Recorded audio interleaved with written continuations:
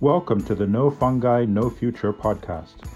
In these episodes, we interview experts in the field to gain a deeper understanding of the magical and mysterious networks of mycelia that are all around us, to learn how they impact our lives and the planet.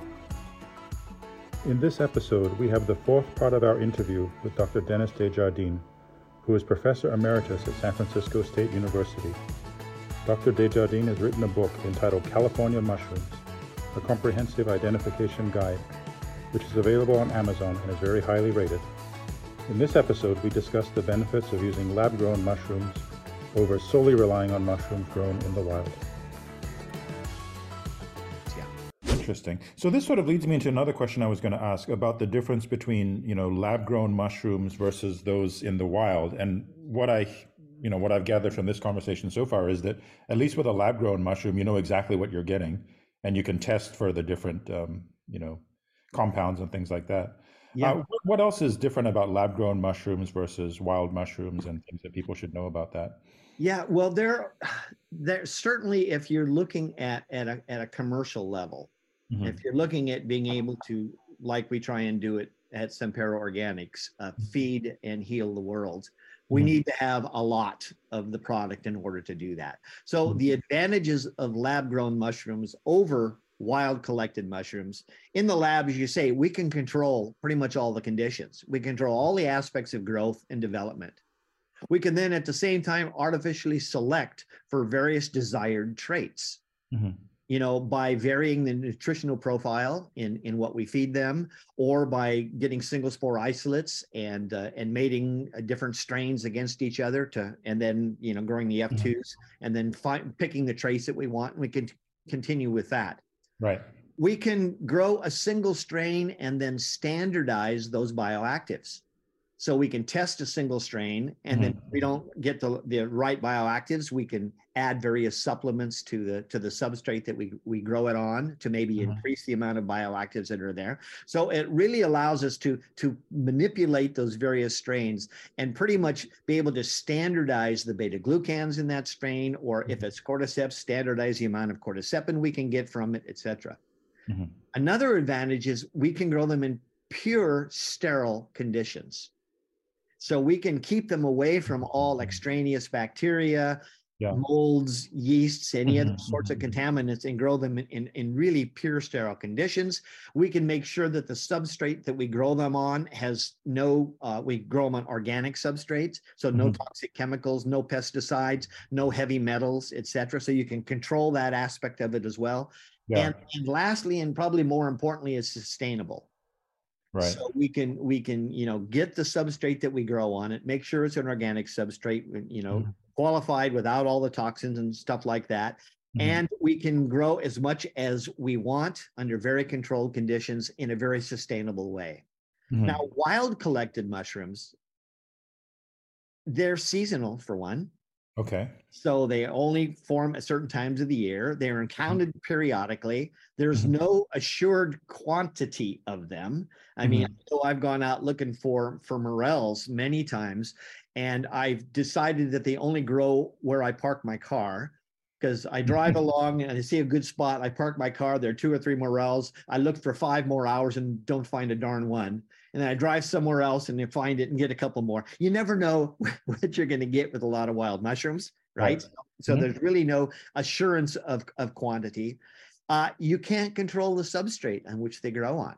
You don't know whether the substrate has pesticides on it, is loaded with heavy metals.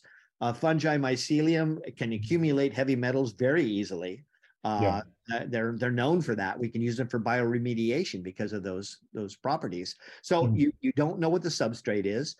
When they're grown in the wild, they're easily contaminated by bacteria, by other fungi, etc. If you collect too many of them from the wild, you can disrupt the food web of organisms in the wild that need them as their primary or sole food source. And you don't want to do that. So it's not sustainable. So for instance, with Ophiocordyceps sinensis, the ghost or the larva mushroom, it's already endangered because of overcollecting. Right. So you don't want to be going out and collecting all of the wild mushrooms and affect the biology and the genetics and the reproductive biology of other organisms in the habitat as well. Yeah. Right. You can control all of that by growing them artificially. So Right. so those are kind of the advantages of growing them in a lab over collecting them in the wild.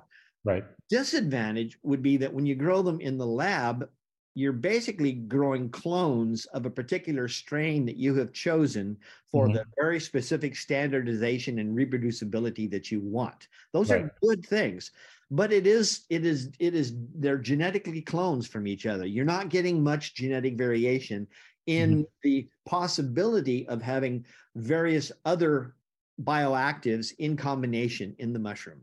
When you collect in the wild, there's a good chance that the mushrooms you're collecting are representing different individuals, not all the same individual, but different individuals, and often from different populations, right? So that means that they are genetically different from each other, which means that they may be producing different amounts of the various compounds that would be of interest to you. And having that variability in what you're consuming may be better in some, either as an entourage effect or whatever it may be. Yeah. So those are the basic disadvantages. But I think it really comes down to growing the ones that we want for the functional fungi that have shown medical efficacy and nutritionally beneficial. We can do it sustainably and reproducibly and standardize it in the lab, and we could feed a lot more people relatively cheaply that way than having everybody go out and collect the wild mushrooms. And I will add to this, however, that of the 20,000 or so species of mushroom forming fungi, only about 200, give or take, are grown in artificial culture that we can fruit them and form fruiting bodies.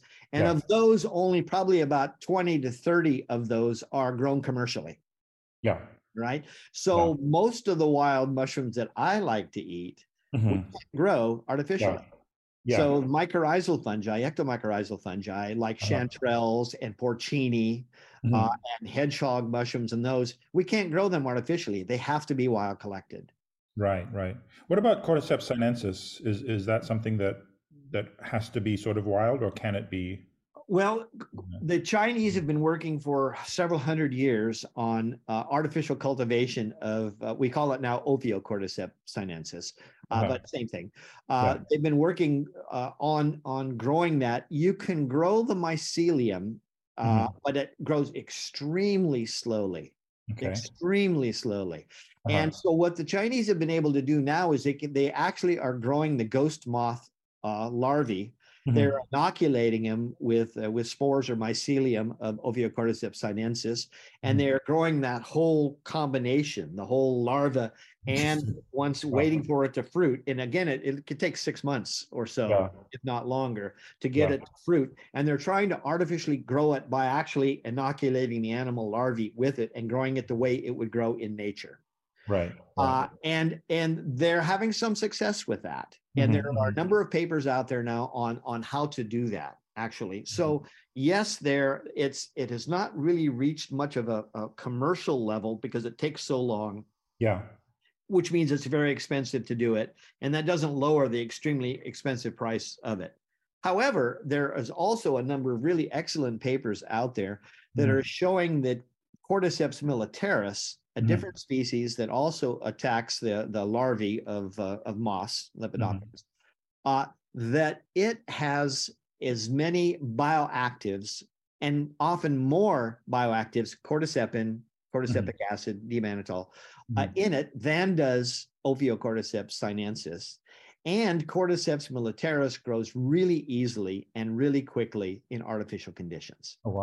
So there is a number of good papers now that are showing good positive data indicating that Cordyceps militaris is a good substitute for Ophiocordyceps sinensis, at least for beta-glucans and cordycepin and D-mannitol, at least for those, which is what has been tested. And that's really good news because that is sustainable. You can grow it pretty quickly 4 to 6 weeks, or maybe a little longer than that. Wow. Get it to fruit and form the beautiful little bright orange carotenoid filling fruiting bodies. And the mycelium. The mycelium has been shown to have more cordycepin in it than does the fruiting bodies. So you can do both. We always suggest that if you can get what we call a full spectrum product, that's the way to go, because mushrooms produce many of the bioactives. The mycelium produces many of the bioactives. Sometimes certain bioactives are formed only in the mushrooms. Other bioactives are formed only in the mycelium. So your best benefit would be to get a product that gives you both the mycelium and the mushrooms, the fruiting bodies from it. That way you get the full spectrum of all of the possible biomedically efficacious compounds in it. And you can do that quite easily with growing Cordyceps militaris. And it's just a fine substitute for Ophiocordyceps sinensis as far as the scientific literature is concerned. Excellent. Wow. We hope you enjoyed this episode featuring our conversation with Dr. Dennis Desjardins. Be sure to look out for our next episode coming out soon, where we will continue this conversation. Until then, be sure to get some healthy mushrooms into your diet. Also, please take a moment to like or subscribe to our channel and drop us any comments. Your feedback is most welcome. Thanks for listening.